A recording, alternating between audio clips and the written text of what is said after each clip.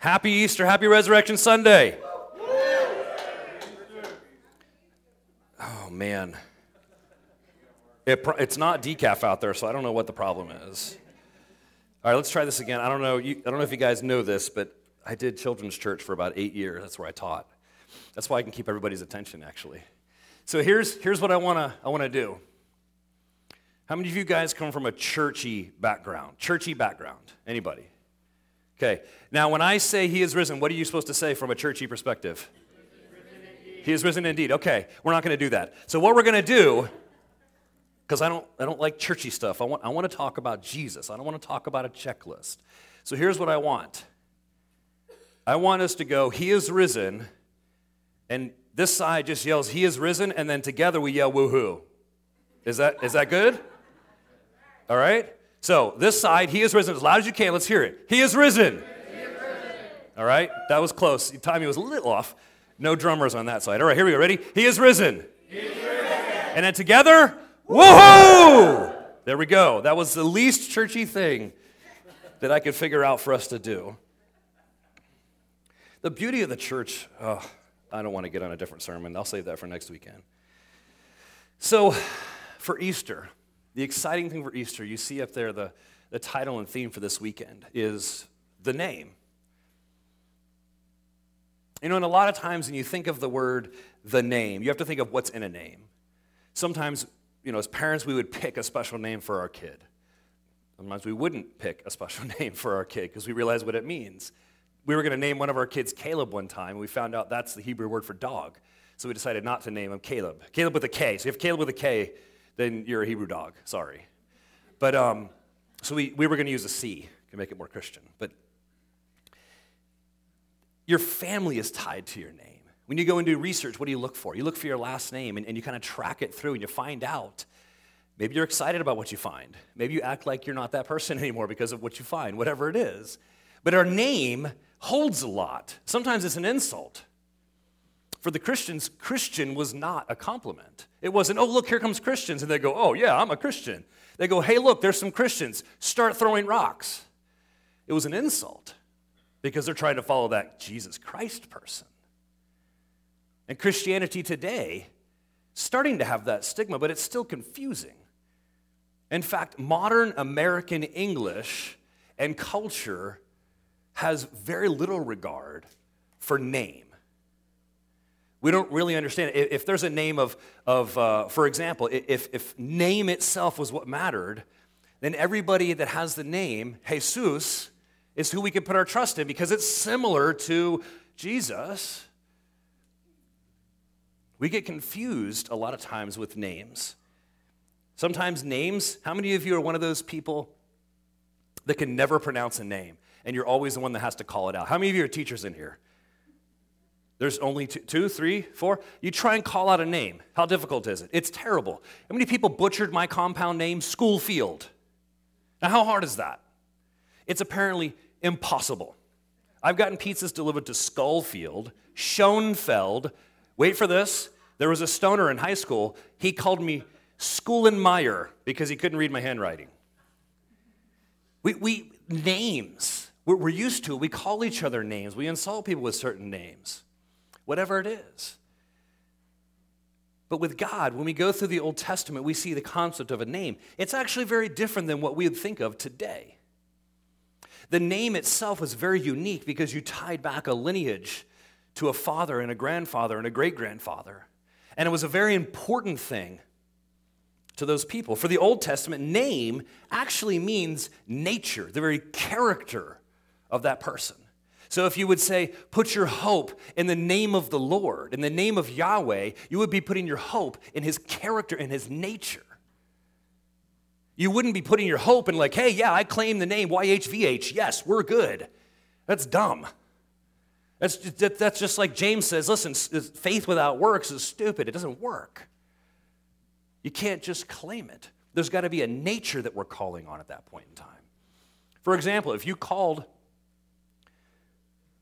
somebody, how many of you have that? How many of you are not mechanically inclined? Your car breaks and you just drive it to the dump because you're not going to fix it. How many of you? Okay, those are the people you don't call when you have a car problem, right?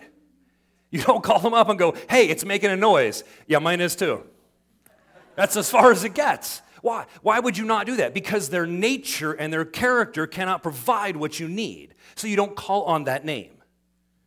You go somewhere else that says Billy Bob's Auto Shop, and you call them, and they're like, yeah, absolutely. Got an oak tree over here. We'll just jack that thing up. We're good to go. At least that's what my yard's always like. And in the New Testament, in Greek, that whole name concept is expanded even more. It means prestige, honor, legacy, and nature and character. Now, that's kind of weird for me because my name's Joe. And I get all kinds of jokes. The average Joe, Joe Schmo, Joe whatever, Joe Mama, all those things. It all works together. It doesn't feel special until you know my character. Then you realize it actually isn't that special. No, I have something to me that's not just the letters and words. It's the character and the experiences and the wisdom and whatever it is, and that's for each of you guys. You know, if you have a friend of yours, you have two friends named Bob, and someone says, you invite Bob over for dinner, and you go, well, which one? Because there's one Bob that's going to eat all your food and then rummage in your fridge that's in the garage where you hide certain things, and then you get the other Bob who's going to play with the animals and hang out with the cats in the back because he's an introvert, a little quiet and stuff. It means something different depending upon the Bob you choose because of character. So this morning I want to go into the name of God. What does that mean? Why throughout Scripture does it say whoever calls on the name of the Lord will be saved? Because a lot of us would think, yeah, sure, I went forward and I said, Jesus is who I need. But we didn't call on his character because of our pride. Jesus is who I need, but you know, his character requires that I follow him and obey everything he says, and I just need the whole guilt thing, God. Just take care of the guilt thing. Well, I don't want to do anything else. Well, then we're not calling on his nature, because his very nature is perfection and holiness. His very nature is a provider. His very nature, the word Shua means salvation. That's where they get the name Yah, Shua, God, our salvation. Jesus is where that name comes from. God, our salvation. And at the beginning of creation, before time, God had a vision. He expresses it throughout Scripture, but I want us to look at this point up here for this morning. He expresses this point for us, that his goal for us as creator has been to be in us and empower us to find our everything in him. Now, some of us would say amen. You're like, yeah, I got that. Yeah, I've heard that in church my whole life. I heard that last Easter. I heard this, in Christmas, whatever it was. But here's what I want us to realize. Everything means everything. So if you're here and you're kind of a regular here, you've heard me say this before. My kids hate it when I say this. You could say he wants to find our all in him. So if I come up to you and I hand you a pack of bacon, it's uncooked, and I say, I'd like for you to cook all the bacon and give it to me. How much of the bacon do I want? All of it. Every bit of it. And if I say, go get a dozen donuts, and you bring them back, how many dozen donuts, when I say I want all the donuts, how many of those dozen donuts do I want? All of them. And if it's from down the road, that's 13 in their dozen pack. Praise the Lord.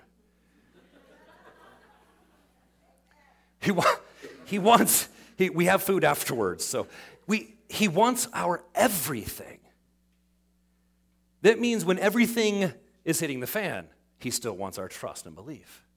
When everything is perfect, he still wants our trust and belief. When everything is perfect and then hits the fan, in the midst of that, he still wants our true faith. So when he wants our everything, I want us to look at Genesis to see what he did to make that happen. And this is something that we may have heard before as Christians. We heard this concept of you were built or created in the image of God. Does that make sense? Have you heard that before? If you haven't, you will now. It's in Genesis 1:26. Then God said, let us make human beings in our image to be like us. They will reign over the fish in the sea, the birds in the sky, the livestock, all the wild animals on the earth, the small animals that scurry along the ground. It's just one verse, but the whole concept is that God built us to be in the image of him. Now, let me break that down some, because it's hard to understand the whole image. Is it a mirror? Is it a painting? Is it whatever? This concept in the Old Testament comes from other religious beliefs around, that you could carve an image, or you could paint a painting, or you could create some sort of artistic expression, and therefore your God would inhabit that, and it would do what you wanted to. The most common we know of are idols.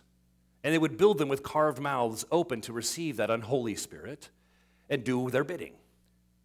But when the Creator says, hey, we're going to create in my image, meaning that I'm going to build humans for me to inhabit, not inanimate, useless rocks and gold and wood and all that junk which is deaf, dumb, and stupid,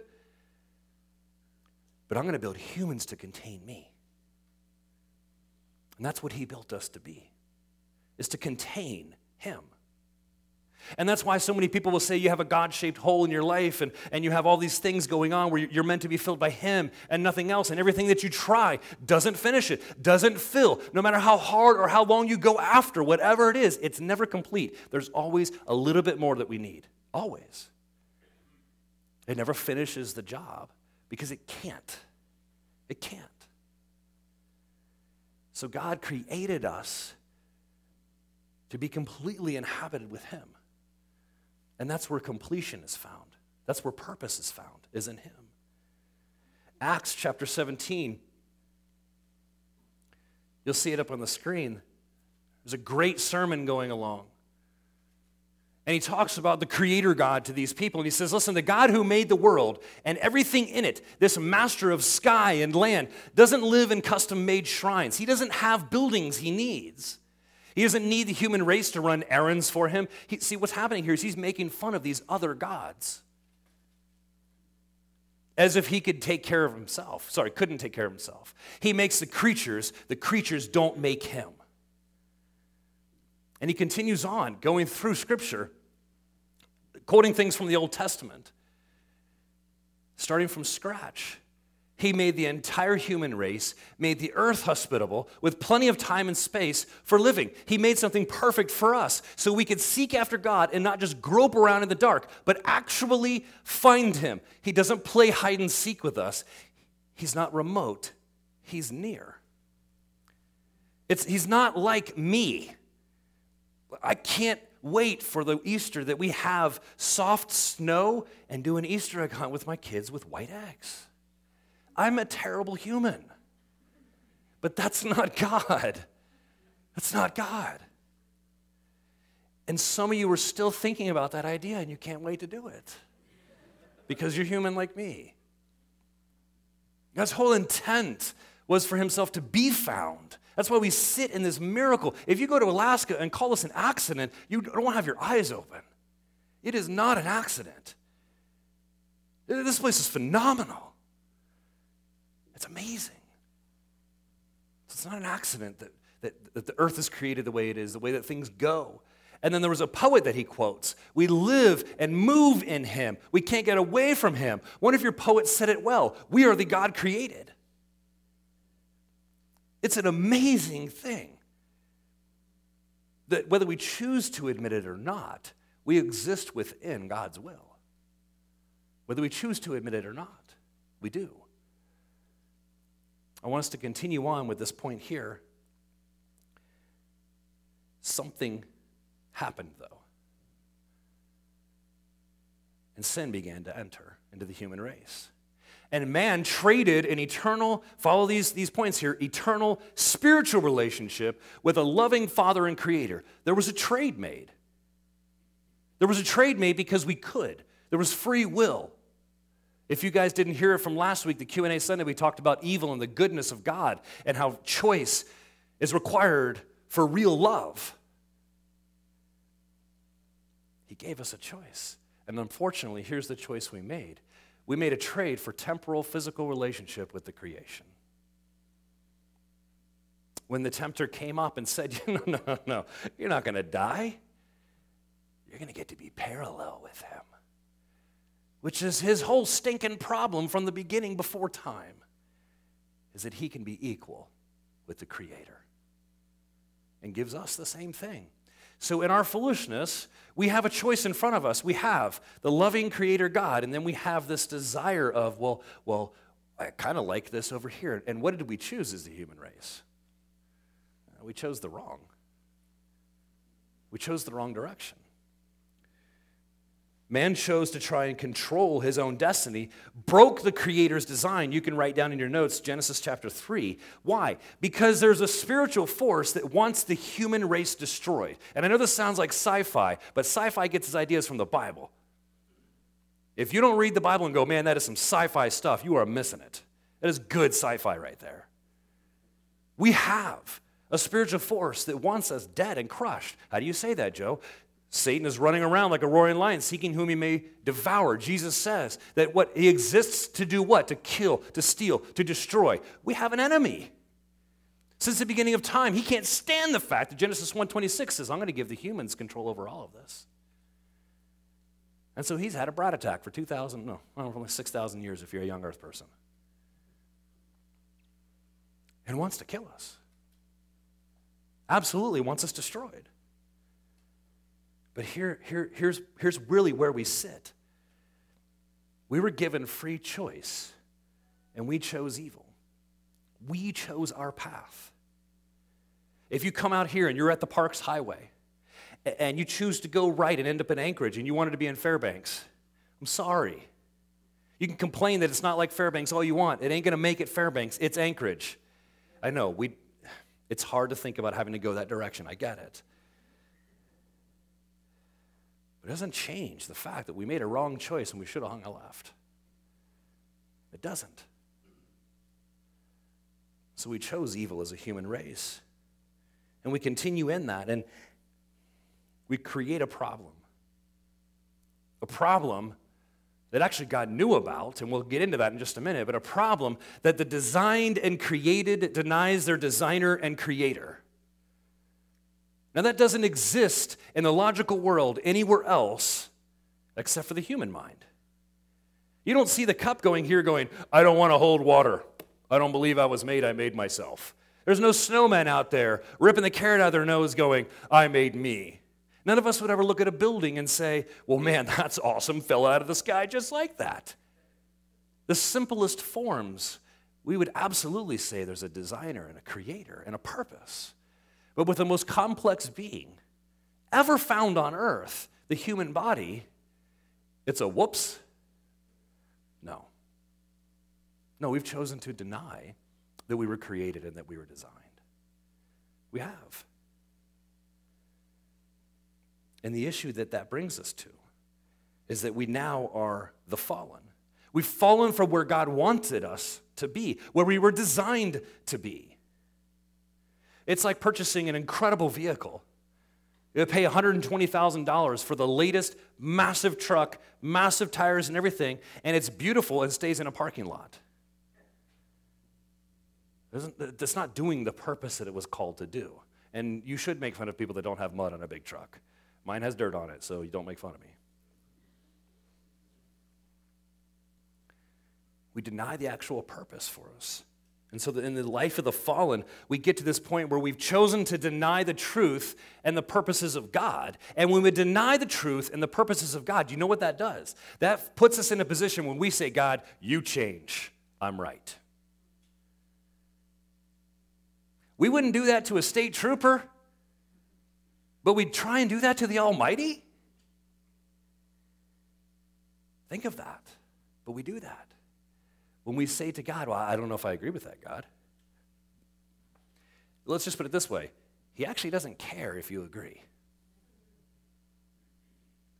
But on the other side of that, he wants to start with one problem. Do you want to be his creation or not? Do you want to be his and devoted to him or not? All the other problems that people have and beliefs and so on, he'll fix that.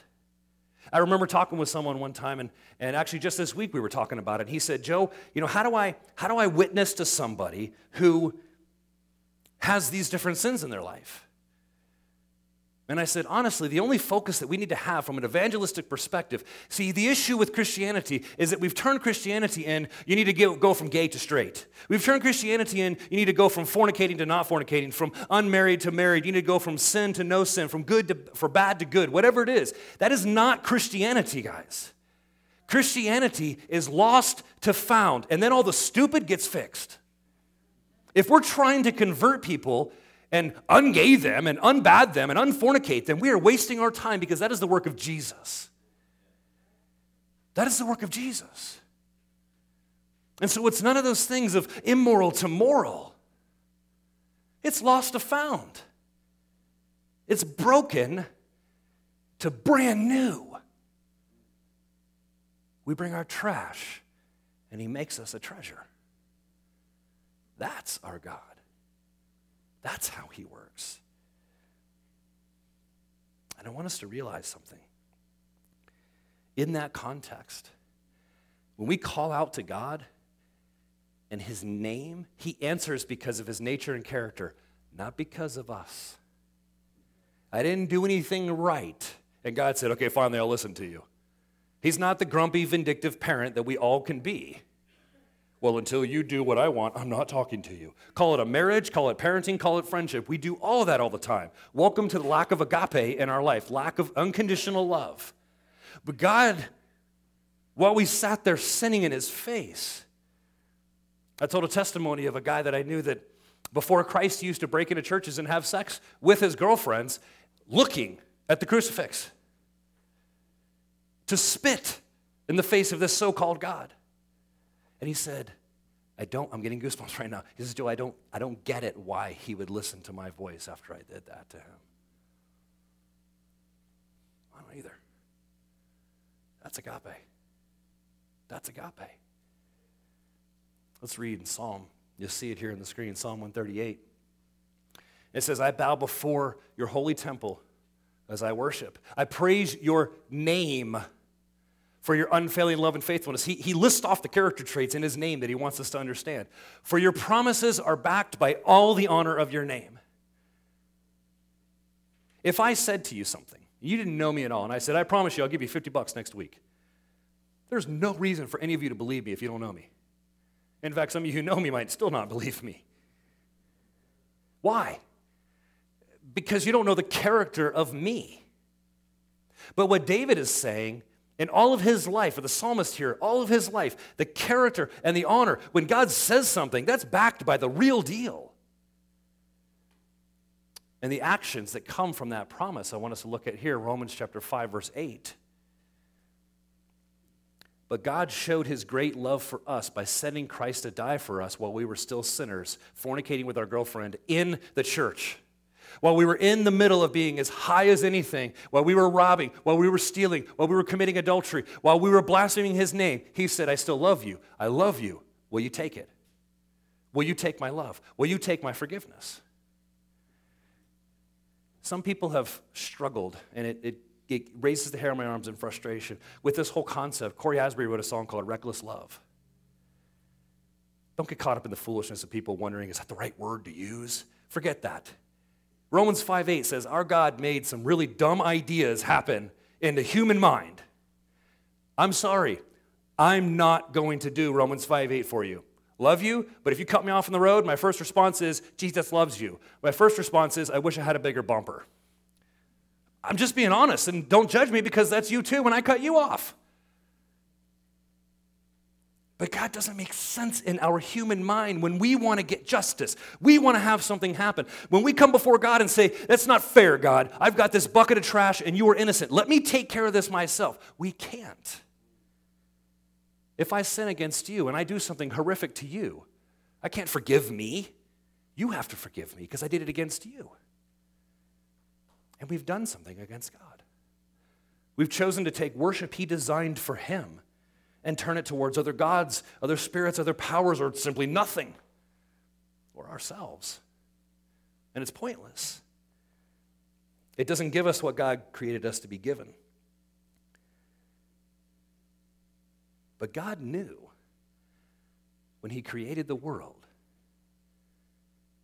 that we would make the wrong choice. Now, you might look at that slightly differently, and when you read 1 Peter, you see that verse where he talks about that. He says, instead, you were bought by the priceless blood of Christ. He is a perfect lamb. He doesn't have any flaws at all. He's tying back into the Jewish culture. It says, he was chosen before God created the world, but he came into the world in these last days for you. The whole idea was before creation. And we can look at that in two ways. And I've heard this question before from many people. Why would God create us if he knew we would sin? How dare he? That's like planning for failure.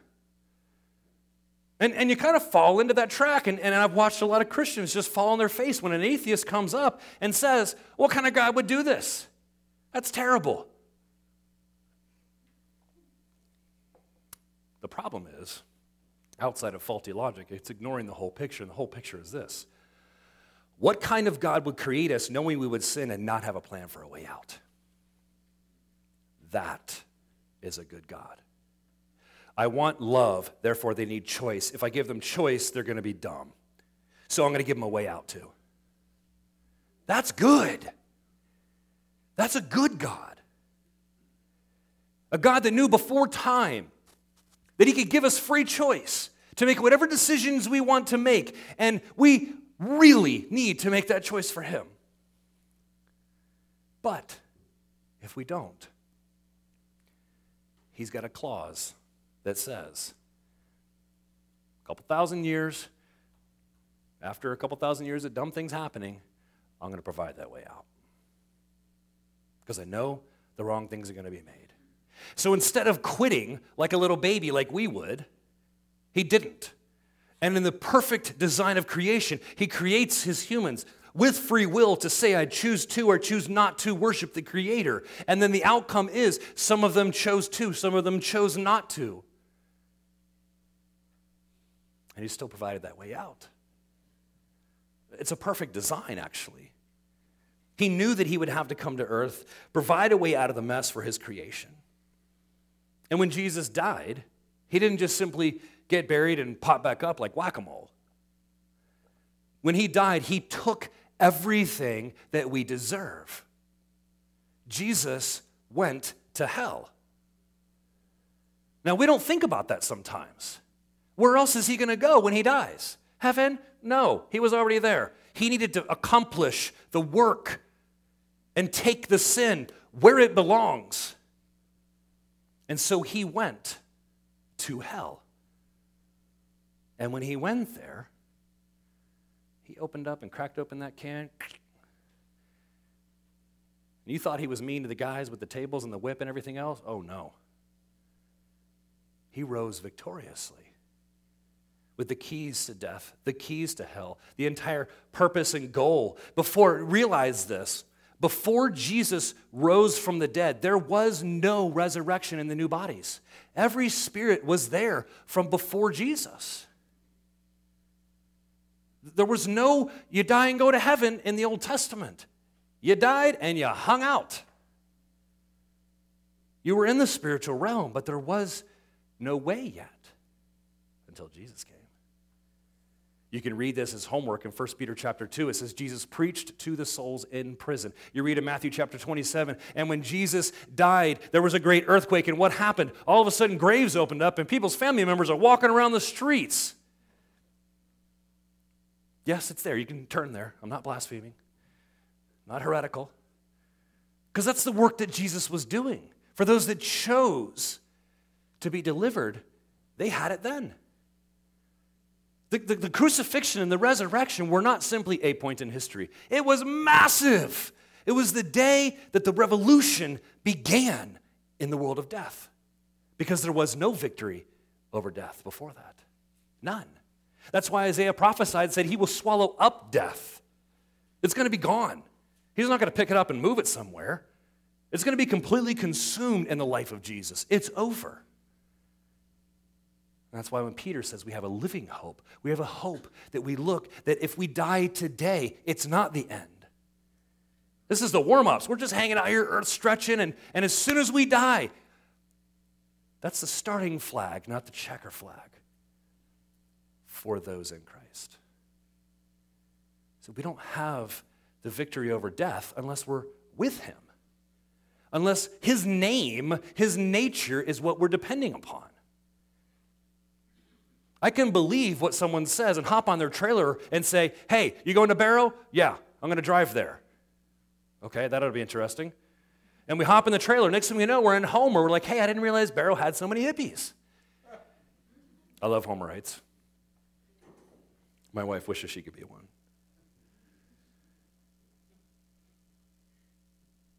Just because someone says, oh yeah, I'm going to this place. Just because we associate ourselves doesn't make us that. If I showed up at your house and sat down at your table and started eating food out of your refrigerator, if you didn't shoot me first, you're going to ask, who do you think you are? I'm going to say, hey, I'm a Smith because I say so. No, I'm not. No, you're not going to come into my house and show up at my table. You just be, hey, I decided I want to be a Schoolfield. That's nice. You're not going to be able to talk in a minute. You don't just walk in and decide you want to be who you want to be because, well, that's the family that you think you want to be with. No, we have to say, can I be in that family? Now, in the earthly world, that still might not work because I might not let you in. But thank God he doesn't have those limits. Because all we have to do is say, God, I want to give up my name. I want to give up my way. And what I want is your name on my life. I want your character in me. I don't want the end. I want to start a new life. I want a beginning. And this message began in the New Testament. It was prophesied in the Old Testament. We then get into this whole concept of Easter and resurrection and so on.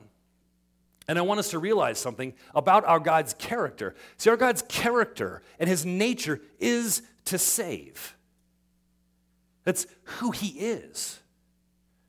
And I'm not just picking that one up going, I want to sound Christian-y and Eastery on Sunday.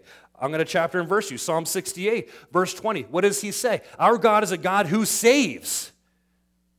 Our God is a God who saves. The sovereign Lord, that L-O-R-D is not L-O-R-D. It's actually Yahweh. The name of God rescues us from death. That was a picture saying it's only God who's going to rescue us from death. It's only God that can do it. And so he made that picture and says that I am the God who saves. You can see it all over the Old Testament. I am the God who saves. I am the God who saves. And I love this, is that the resurrection of Jesus, which was recorded by many, many people, many, many eyewitnesses, the resurrection of Jesus says that his name, nature, character is true. He is the God that saves. Death could not hold him down. There's victory over that death. And here's what I want us to think about. I don't care where you guys are at. Whatever your claim is as far as Christianity or what it is that you're looking at, something might have died. I'll let you fix it. But I want all of us this morning to choose. Again, please don't confuse us with churchianity or Christian stuff or I said a prayer or whatever. Erase that like a whiteboard. Erase it from your mind. God says today, what is your choice? Do you want my name and nature in you or not? And the reason I say it that way is because it's a daily choice for us. It's a daily choice. Who do I serve today? Who do I serve today? Who do I serve today? It's not simply some sort of arrangement where we move into a house, lock the doors, and okay, we're good to go. That's not Christianity. That's churchianity. But that's not what God died for. God didn't die to create Christianity. God didn't die to create a church. God didn't die to create a club or a groupie or whatever it is. He came to get back each of you and many more to be with him. Done. That's it. That's it. He doesn't need church. Christianity didn't even happen until many, many, many, many days after. And it says in Antioch was the first place that were called Christians. He doesn't need Christianity. He wants every one of you. Remember that. God doesn't have a need. He doesn't need you. He doesn't need me. He wants you. Now think of that. Now think of the beauty of a marriage and a relationship where the person is needing you. That's actually really stressful. Unless you're a control freak and you love it and you have them, tied up in a basement as a slave. If I find out about that, I will take you out.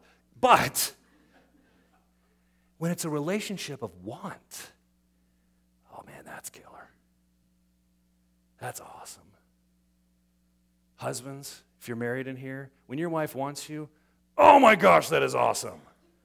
Wives in here, when your husband wants you, oh my gosh, that is awesome, isn't it? Guys, God created sex. Say amen. This is awesome. Awesome. That want is a great feeling.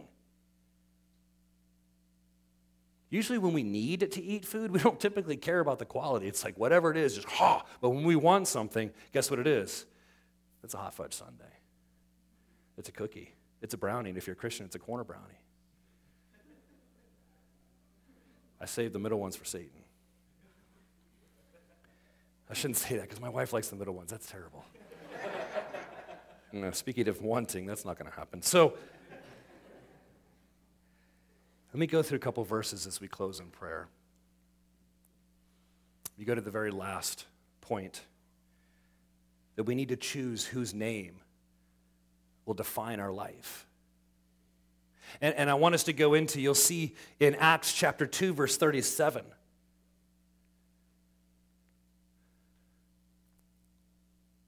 Keep going.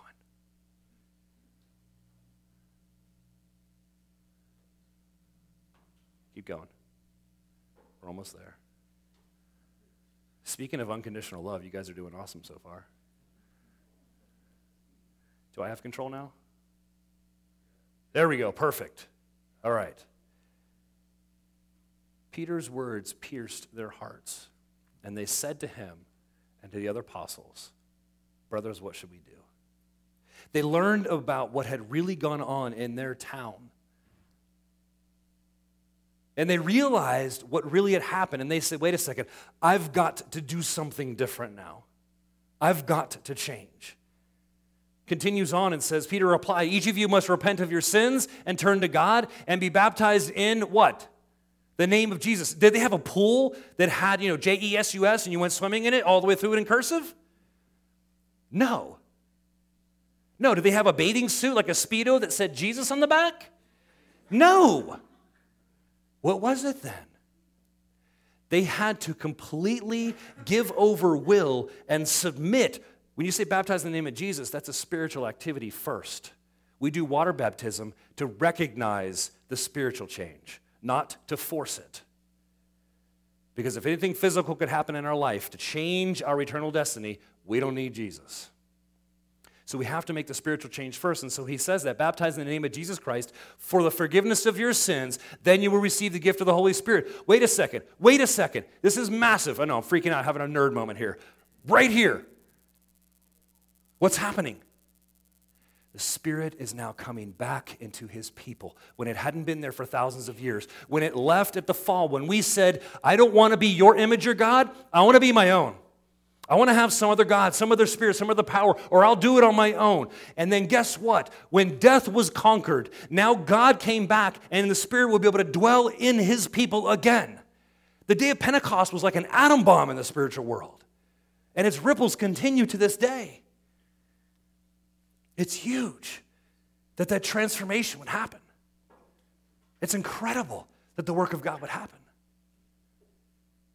So here's what I want us to look at as we close in Romans chapter 10.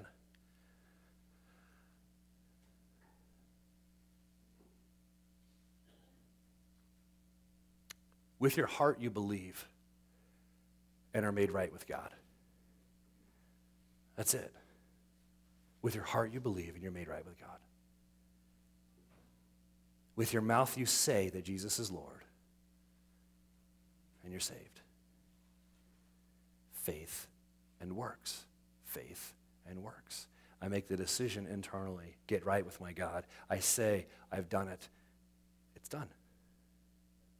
It's done. Now that's the beginning. That's the beginning. That's like signing up for a race. You get your little badge on, you put it on, which we don't have membership here, so don't worry about it. And you get right with your Creator. That's how God operates.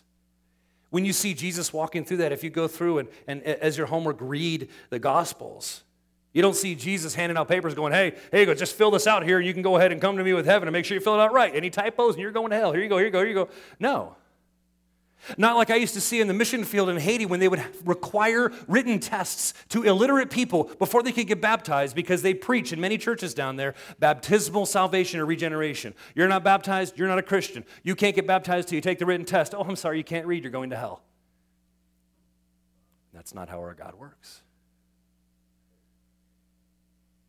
That's not how he operates. So I want to challenge us all this morning. You can put your Bibles and notes away.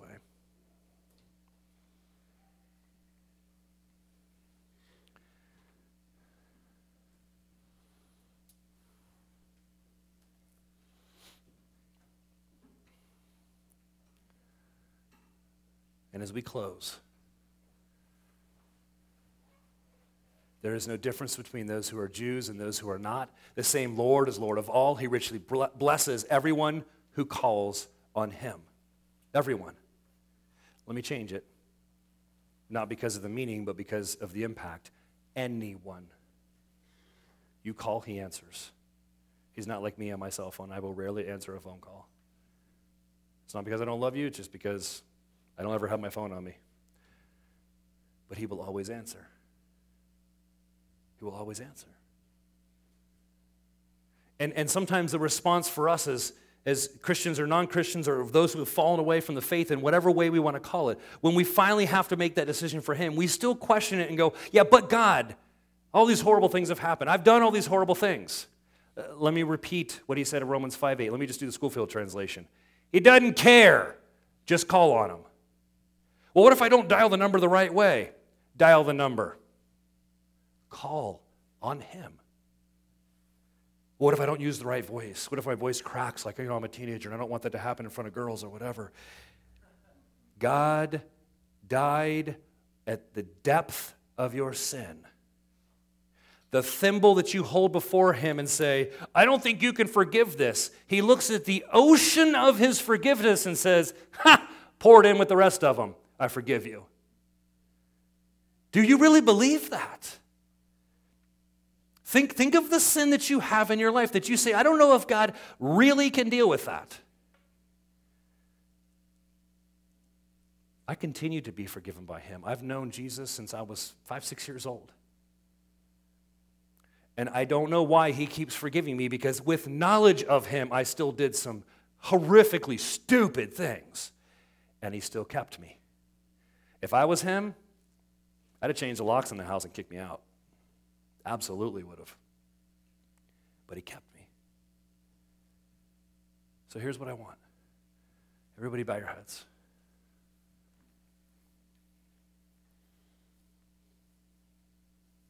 And I want to pray.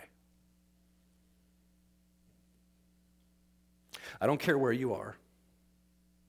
If you have or have not ever accepted Jesus or not or whatever, if you know your heart is not right, and the name of Jesus is not the nature that you carry in your life, and you are not his, but seeking something else, I want to pray with you this morning. So I'm going to give just a few seconds here, and I want you to raise your hand to pray with me this morning. If you would like to have, whether that nature back or for the first time, be committed to God, raise your hand this morning. Amen. Amen. Amen. Anyone else? Amen. It's time to submit to that nature and stop telling God, you change before I do. Or maybe it's time to say, okay, God, you said you can forgive it. Test him. I got 35 years of telling him no, and then asking for forgiveness, and he does it. Anyone else this morning?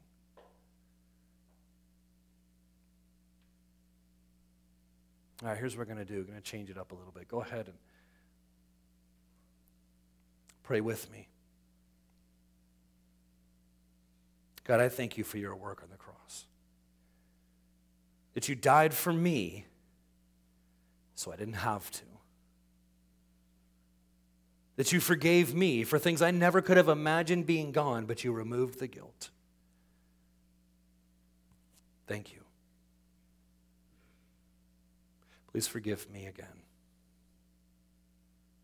Whatever it is that you've done, ask him quietly to forgive that.